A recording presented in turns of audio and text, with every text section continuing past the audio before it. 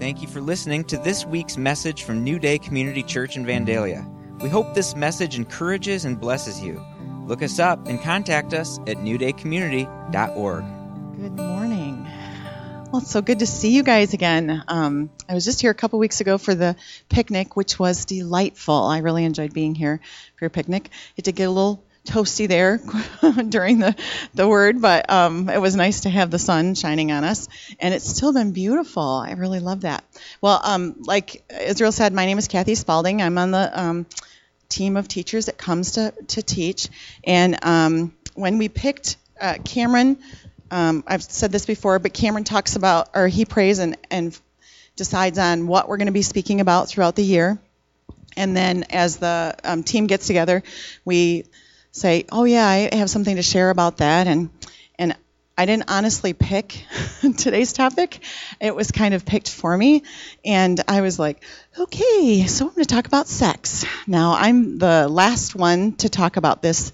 We've had 4 weeks that just talking about sex, and you know, the world talks about it every day, all the time. If you watch the news or watch commercials, or it's everywhere.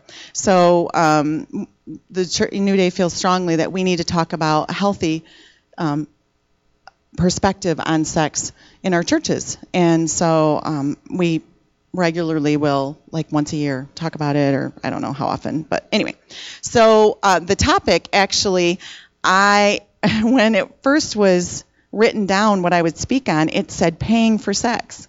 And I was like, whoa, wait a second here. And I texted Cameron and said, what did you want me to talk about? And so then we had a chance to talk, and just some of the things that I've experienced, we changed it to the cost of sex. So the first slide, you can go ahead and turn it to, is just what does the Bible say about sex? And the first thing I'm going to talk about is how sex is good when you do it God's way. In Genesis 1:28, God instituted it. He said, God blessed them and said to them, be fruitful and increase in number, fill the earth and subdue it, rule over the fish in the sea and the birds in the air, in the sky, and over every living creature that moves on the ground. Be fruitful and multiply. Well, the only way we can do that is through sex. And so God put it right there in the beginning of the book. This is how it's going to happen. But then he goes on later, and there's lots of scriptures, but I just picked a few, that we are to enjoy it. In Proverbs 5:19, it says, a loving doe, a graceful deer, may her breast satisfy you always. May you ever be intoxicated with her love. In another translation, it says, may you always be captivated by her love. And in yet another one, it says, be thou ravished always with her love. Now, all three of those versions say it's a good thing. You know, it doesn't say it's a chore that has to be done. It says it's a good thing. And then we have the book of the Song of Solomon, which actually is a poem that celebrates married life. Now, I was reading a commentary about Song of Solomon, because there's just too much in there to talk about. I mean, I could read the whole book, and there would be my sermon. But and what's interesting about all the books in the Bible, except for 2, all specifically talk about God. They specifically, are directly talking about God and our relationship with Him and our relationship with others as it pertains to God. But the book of Esther doesn't come right out and say it, and neither does the Song of Solomon. So then you're like, well, why did he bother to include it if it doesn't specifically give reference to him? And this commentary, I love this. It said, this book provides an explanation of how God created male and female to live in happiness and fulfillment. People are sexual beings. God ordained marriage in Genesis 2:25 when man and woman become one flesh. So it's a book that gives us an idea of what a marriage is supposed to be like. We're supposed to enjoy one another in a marriage. So the benefits of sex inside of marriage is that we get to honor one another through that. And what's really interesting is I had an opportunity to witness. Now, I've been to a lot of weddings. I'm a little bit older now, so I've had a chance to attend a lot of weddings, and I have seen plenty of people get married who I didn't know anything about their history or their past before they got married. But this one couple a few years ago, they were getting married, and I knew I knew like 99.9% sure that both of them were pure when they got married. And when I witnessed the wedding, when I was there was an innocence about the two of them that I didn't ever have the opportunity. I gave up that opportunity to have when I went to the altar. And the first time I was living with my ex when we got married, and so I didn't ever experience that innocence, going to the altar with that innocence. And so I saw this couple get married, and the innocence that they had was breathtaking, and it did something inside me. I just was like, wow, to be able to see that. But then to see them weeks later, I realized that they still had that innocence. There was still an innocence about them, even though they had had sex with one another. And I think about Adam and Eve. They were innocent until they ate of the fruit. They were standing naked and they were unashamed. And so there's an innocence that I believe that you can hold on to when you are pure before you get married, and even though you're having sex, that there's a purity and an innocence that's maintained. But that only comes within a marriage. And then there's a blessing from God. In Proverbs 20:6-7, it says, "Many claim to have unfailing love, but a faithful person who can find? The righteous lead blameless lives, and blessed are their children after them." And so I believe that there's also a blessing that you can pass on to your children when you have sex with inside of a marriage, that you pass that on to your children. And lastly, God says that it's our responsibility to fulfill our spouse.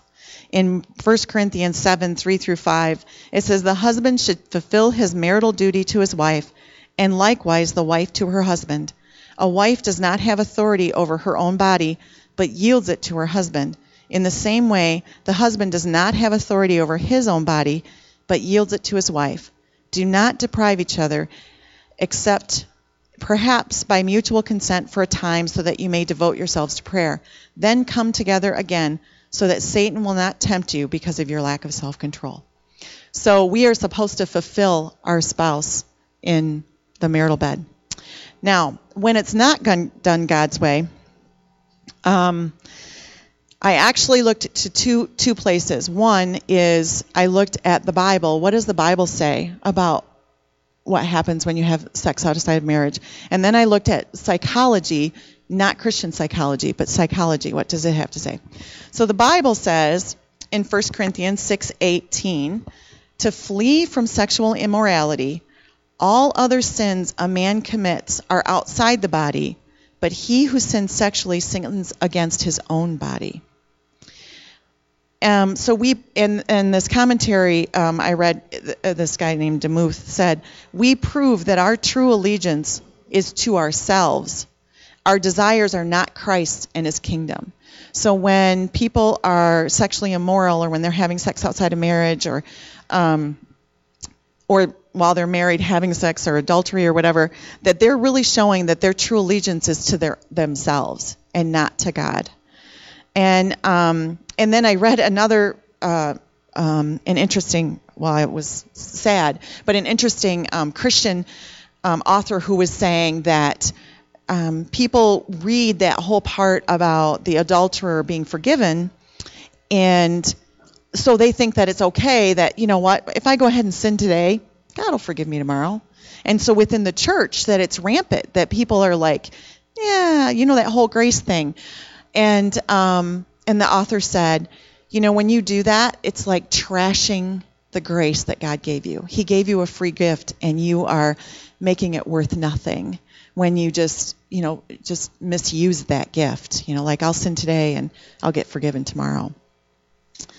And then in Ephesians 5:3, it says, "But among you There must not be even a hint of sexual immorality or any kind of impurity or greed, because these are improper for God's holy people. And so this is really talking about us, the church. When you're in the church, you need to flee from sexual immorality. But what about people who are in the world? I mean, what if they don't know? And so it shouldn't have any effect, right? Sex outside of marriage shouldn't have any kind of bearing on them. Well, psychology actually proves otherwise. I love it when scientists prove that God's right all along. Don't you love that? When you hear something, God says something, and then you read the study that these scientists did, and it proves that, well, if you did it the biblical way, it would have been better, And this is one of those things. There was a MRI brain research done. And it basically says that sex can either give us wholeness or it can damage us. And it also makes lasting changes in our brain. Actually, the way our brain works, that sex can actually either damage it or enhance it. And so one of the authors said, the brain is the largest sex organ. I've heard that before. I don't know if you have or not, but when boy, there's young people in here. Okay, so here we go. So when a climax actually happens, there is 3 chemicals that are released. The first one, it affects men and women, and it's called dopamine. And has anybody ever heard of dopamine before? Okay, so sometimes people will talk about dopamine like runners who have a runner's high. Never experienced that, but apparently, there's that runner's high. Dopamine floods your system, and it can give you that push to do the next, I don't know how many miles those crazy people do. But and in the interesting thing about dopamine is it is released in lots of ways. Like I said, runner's high, it can be released with a really deep tissue massage. People have experienced, just that feeling of really good. But dopamine is not a discerner of good or bad. Dopamine can flood your system when something bad happens as well. So thrill seekers, people who do crazy things, they can be flooding their body with dopamine. But what's interesting is, of all the drugs, so somebody who has an addiction to, say, or somebody who uses cocaine, that dopamine is released in one part of their brain. And if somebody uses heroin, that dopamine is released in a different part of their brain. But during sex, that dopamine is released in the entire brain. It floods your entire brain, which is why it can have such a big effect on people. Now, in women, dopamine and oxytocin are released. And in men, a little bit of oxytocin, but more vasopressin? Vasopressin? Is that right, Ray? That's good. Okay. So what's interesting about oxytocin is that for women, oxytocin is also released when you're nursing a baby. And it creates a bonding that happens. So when you think about it, if I'm nursing a baby and there's a bonding that takes place because oxytocin is released, when I have sex with my husband, oxytocin is released, causing a bonding effect. Now with men, vasopressin is released, and it does the same thing. Vasopressin released in your body causes a bonding with your children, but it also can cause a bonding with your spouse or your mate. And this bonding is as powerful as the dopamine is, and it's the thing that can cause a couple to mature in their marriage, their love for one another for years and years and years. Have you ever seen a couple that's just so in love and they've been married 50 years? That bonding has happened, that chemicals have been released in their brain, and that just unifies them. And that's in a good way. In a bad way, when people are having sex outside of marriage, and they have sex with somebody, and then they break up, and then they have sex with somebody else, and they break up, it causes confusion in the brain, because I was supposed to be bonding with this person, and now I've broken that bond. And now I'm bonding with this person, and I've broken that bond. And then on it goes. And it can actually, this is what secular psychology and scientists are saying, have damaging, it can damage one's ability to have a lasting relationship because of that. And it also can cause an emotional corrosion that removes the human aspect, and then sex becomes a raw animal behavior. And what they were likening that to is they don't see it as much in women, although it can happen.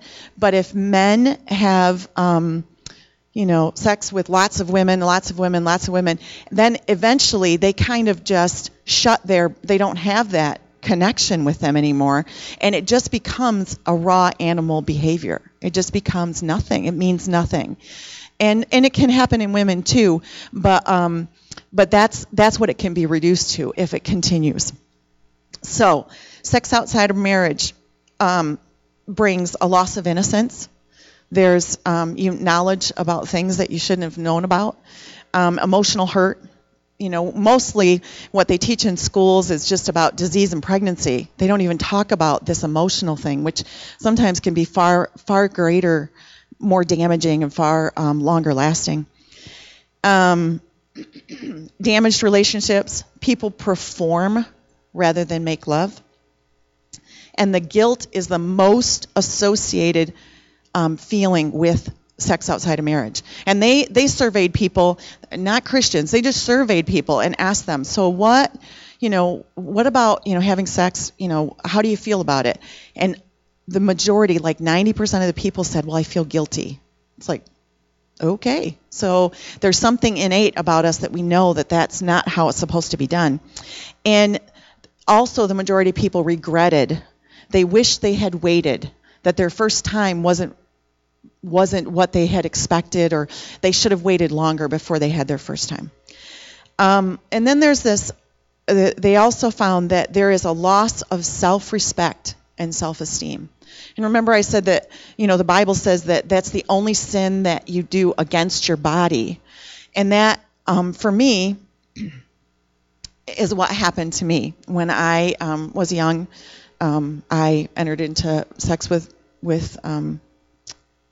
men, and I had different people, and at one point I had such a low self-esteem and such low self-respect that I thought the only way to keep somebody was to give them sex. And then I was as guilty as they were of using sex to try and have a relationship. I don't know what their reasons were, but mine was just to try to hold on, and instead I ended up losing, which then caused me to do it again, which doesn't make any sense. It's this vicious cycle. It's like the thing that you're doing is harming you, which is causing you to do it again, which is harming you, which is causing you to do it again. Depression and suicide are higher with those who've engaged in risky behavior. There's a huge fear of commitment. My first husband, we lived together because he was afraid to be married. He was afraid from his past experiences. He didn't want to get married, and so we waited several years. And there's negative effects on a marriage later.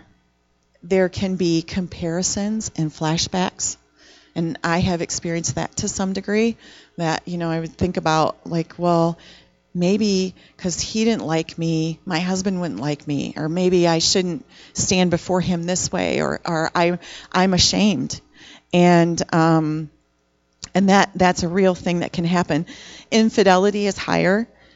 And I loved what this author said. It said, if you don't practice saying no before you're married, it's difficult to say no after you're married. And that's a real thing for some people. They didn't get that chance to learn how to do that. And then there's a greater chance of divorce because they're so used to breaking up that why wouldn't you just break up? But wow, that's really a lot, isn't it? That's really heavy. But there's grace. There is grace. Next slide, please. Isaiah 1:18 says, "Come now, let us reason together, says the Lord. Though your sins are like scarlet, they shall be as white as snow. Though they are red as crimson, they shall become like wool." And Psalm 51:7 says, "Purify me from my sins and I will be clean. Wash me, and I will be whiter than snow. Can you flip the slide? And I loved this because for me, we sang in worship today. There was a lot of stuff in worship today. Good job, worship leader, wherever you went. Beauty for ashes. And it says, God will wash me and clean me. He will make us white as snow. And I've told you guys this story before. I know I have. But there was a time before I was going to marry Ray that I had read this book. Cameron had said, before you get married again, I want you to read this book, and it's called I Promise You. And a little funny side note, I read it and went, okay, never again. I'll never get married.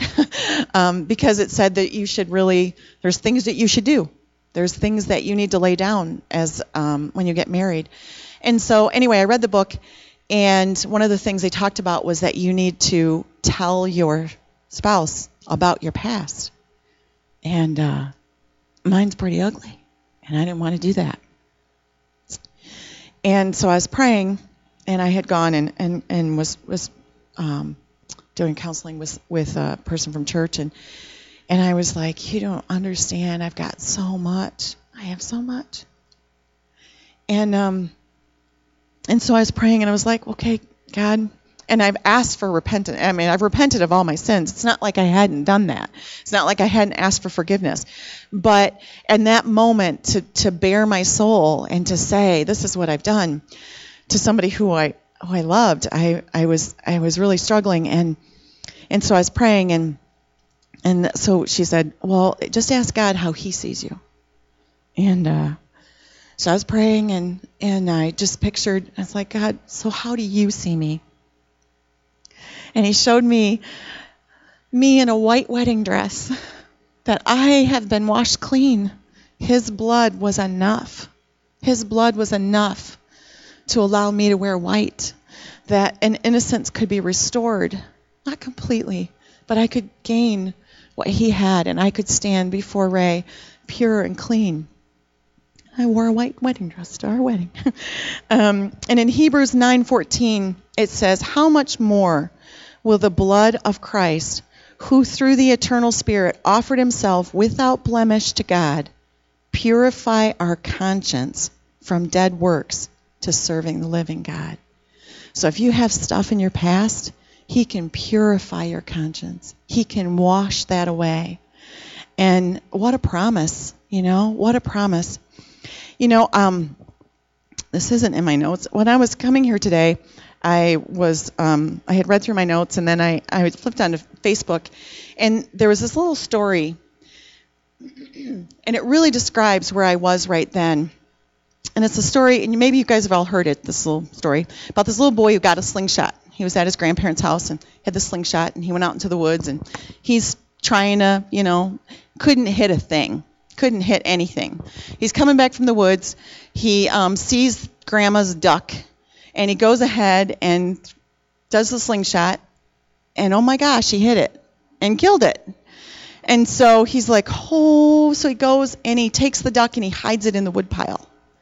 And he looks up and he sees that his sister is in the window, and she's seen what he did. So anyway, he goes in the house and doesn't say anything.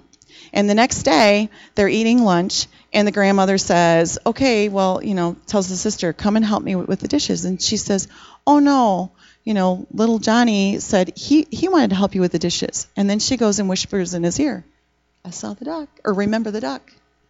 And so he goes and does the dishes. And then later that night, Grandpa says, hey, let's go fishing. And Grandma says, well, I need somebody to help me make dinner. She was going to help me make dinner. Sister was going to help me make dinner. And she goes, oh, no, Johnny wanted to help you make dinner. Remember the duck. And on it goes for about a week. And finally, when he's done all the chores for both of them for a week, he can't take it anymore. And in his complete and utter, I just can't do this anymore, goes to Grandma and tells her everything. And Grandma's response was, I already know. I saw you that day.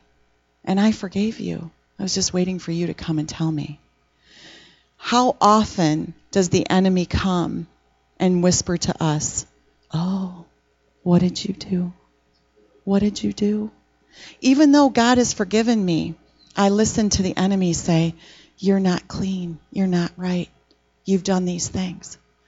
So I just thought that was really good, that we just need to go to God and say, okay, God, I know you know this, and I've asked for forgiveness, so how do you see me? And we can be restored. I am not who I once was. I am created a new creation. That's what his promise is. When we come and we accept him as our Lord and Savior, he makes us new. That's the promise. The story that I want to share with you now, you can change the slide, is the one of Jesus and the woman caught in adultery. And as I was preparing for this message, I felt like those things are really good, but a lot of us here in the church already know these things. But the thing that I really felt like God wanted to really impress upon me was that this story of the woman caught in adultery. And so I'm just going to tell you the story. I know you probably know it. But so Jesus is teaching, and the Pharisees are always trying to trip him up with something. So they grab this woman out of adultery, or they know she's an adulteress. Now, I don't know if they grabbed her in the middle of an act or what they did, but they dragged her to Jesus. And all the pictures that you see, if you see a picture, she's at his feet. And Jesus and the Pharisees say, well, what should we do with her? And Jesus bends down and writes in the sand. And now no one knows, although there's lots of speculation. And the one that I like the most is Jesus writing down all the sins that the Pharisees might have committed. Maybe pride, maybe not honoring their mother and father. Who knows? Maybe it's greed. Maybe it's whatever. He's writing in the sand. And while he's writing, the Pharisees are leaving one by one. And when Jesus stands up, he looks at the woman and says, well, where are your accusers? She says, they're all gone.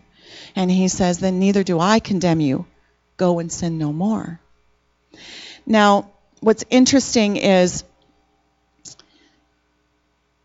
someone had shared this with me that, that story, this plays out in our whole life. We can be any one of those characters in that story. We can be the adulteress. Maybe it's not adultery. Maybe it's a different sin. And we need to go to Jesus and say, okay, would you forgive me? But we can also be the Pharisees and pointing out their sin or their sin or their sin. And or we can be Jesus, and we can be loving people in and loving how he loved, and not, there's a difference between condemnation and conviction. And, condemnation, Satan's all about condemnation, like the little girl in the story with the duck, all about condemning you. And Jesus is all about convicting us so that we turn, but it's in a loving way. And when I was living with my first husband, I grew up in a Lutheran church. I knew what I was doing was wrong. I also had a lot of people, family or other Christians, who were telling me how wrong I was. And, it didn't draw me to the Lord. There was one woman, you guys know Carrie Miller. Maybe you don't. She's a worship leader at Kalamazoo campus. Her mom, Shirley Jackson, she was a friend of ours. And I knew she was a Christian. But she never once said, you really shouldn't be living together. She would say things like, that Jesus loves you? Do you know that he just wants the best for you? She would listen to me. At first I didn't really talk to her, but I didn't share things with her. But as I went on, there was a trust factor, like, well, if I tell you this, what are you going to do? Oh, you're not going to accuse me? You're not going to... Oh, okay. Well, maybe if I tell you this. And there was a trust that kept continuing to build with her. So that when I hit the lowest point, I went to her because I knew she knew God, and she wasn't going to say things that would hurt me. My first son, I had a daughter, and then I had a son, and he died in a car accident. And when he died, there were well-meaning Christians who said, well, if you hadn't been living together. You know, what kind of picture did that paint for me of what God was like? That I don't believe that. And I've forgiven them, whatever, you know, they were just trying to, in their way, but weren't they being just like a Pharisee, you know?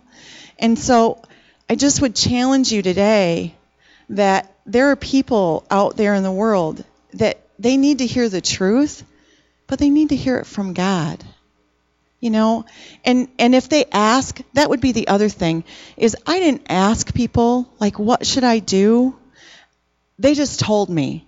And nobody, like, really? How many of us really like people telling us what to do? Like, really? You know? But when you build a relationship with someone and you build up that trust, and then when they come to you and say, hey, I notice you're struggling, maybe this, you might be able to receive that. Or if God tells you to give that message to them. But I just want to challenge us in the church.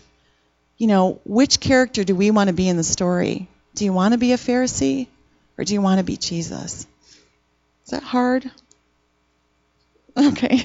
You're all like, So we don't want to beat them up with the gospel. You know, the gospel is to give life and to give freedom. You know, it brings freedom. And we want to love people into the kingdom and let God transform them. You know, we don't really say, okay, if you get all your junk cleaned up, then you can come to the altar and ask God to forgive you, right? We say, hey, come to the altar, and then God forgives. So, yeah.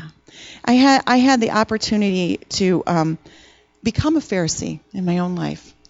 Even though I had this woman who wasn't, I did it with my own kids because I raised them in the church. And my older three are not visibly or evidentially serving the Lord that I can see.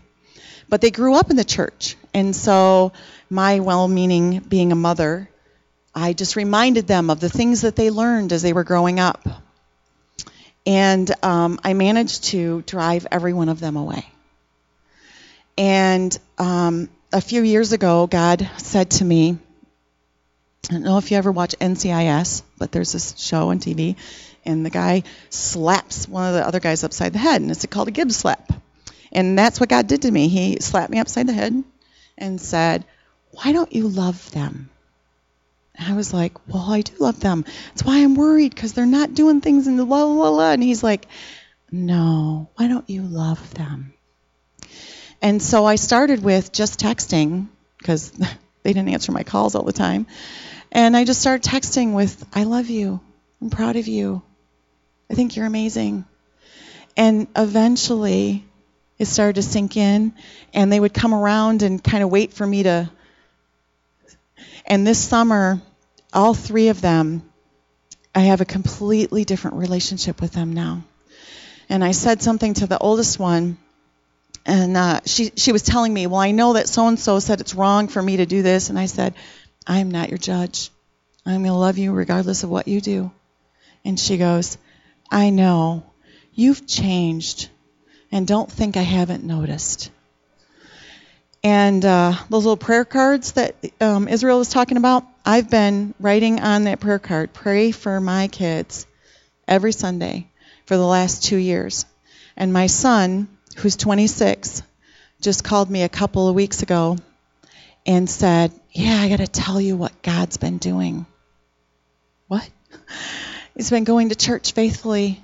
He's signed up to be part of the setup crew to show up at 6 a.m. on Sundays to set up the church. And then he says to me, and I have realized that my love for you and my girlfriend are like hate compared to how much God loves me. What? You're getting it. And guess what? I didn't do it. Like I beating him up, I didn't have to beat him up. He did it like God did it. God drew him. God's going to work on him. And I get to share with him God's love. That's amazing. So I just want to challenge us today. So if you guys would stand with me, I want to pray two things. One, if there's something in your past that you need to just give over to the Lord and get free from, He wants to do that today. He is that kind of God. If you don't know Him, He wants to know you better. I mean, He sees everything anyway, and He's just waiting for you to come and say, hey, I want to give my life to you because you've given it all for me. And the second thing is, do you need to maybe repent of your message to others? Do you need to change your delivery to how we respond to those that are in the world? And we can be forgiven, just like me. I was a Pharisee, and God fixed it. I kind of messed it up, but God restored, and He's restored that relationship. And so would you close your eyes? So first, Father, I just thank you. I thank you that you gave your Son, who was sinless, to die and pour out His blood so that we could be washed clean, that we could have a relationship with you. I just thank you for that, Father. And today, Lord, if there's anyone here that is struggling with some sin or some situation from their past, maybe the enemy keeps reminding them of, just ask right now, Lord, that you would just reveal your love for them. And would you open their eyes to see how you see them? They can be washed clean. Yeah. And Father, I also pray for those of us who may have, in our zealousness to see people saved, may have misspoken or misstepped and become like a Pharisee, Lord. Just ask, we repent right now of beating people up with the gospel, of our harsh judgments of those that don't know you or haven't experienced your love yet, Lord. I just ask right now that we would just receive your forgiveness. And Lord, just change our delivery. We see people in the world. Just help us to love on them the way you would love on them. And we want to see people experience your freedom, the freedom that you bring. In Jesus' name, amen.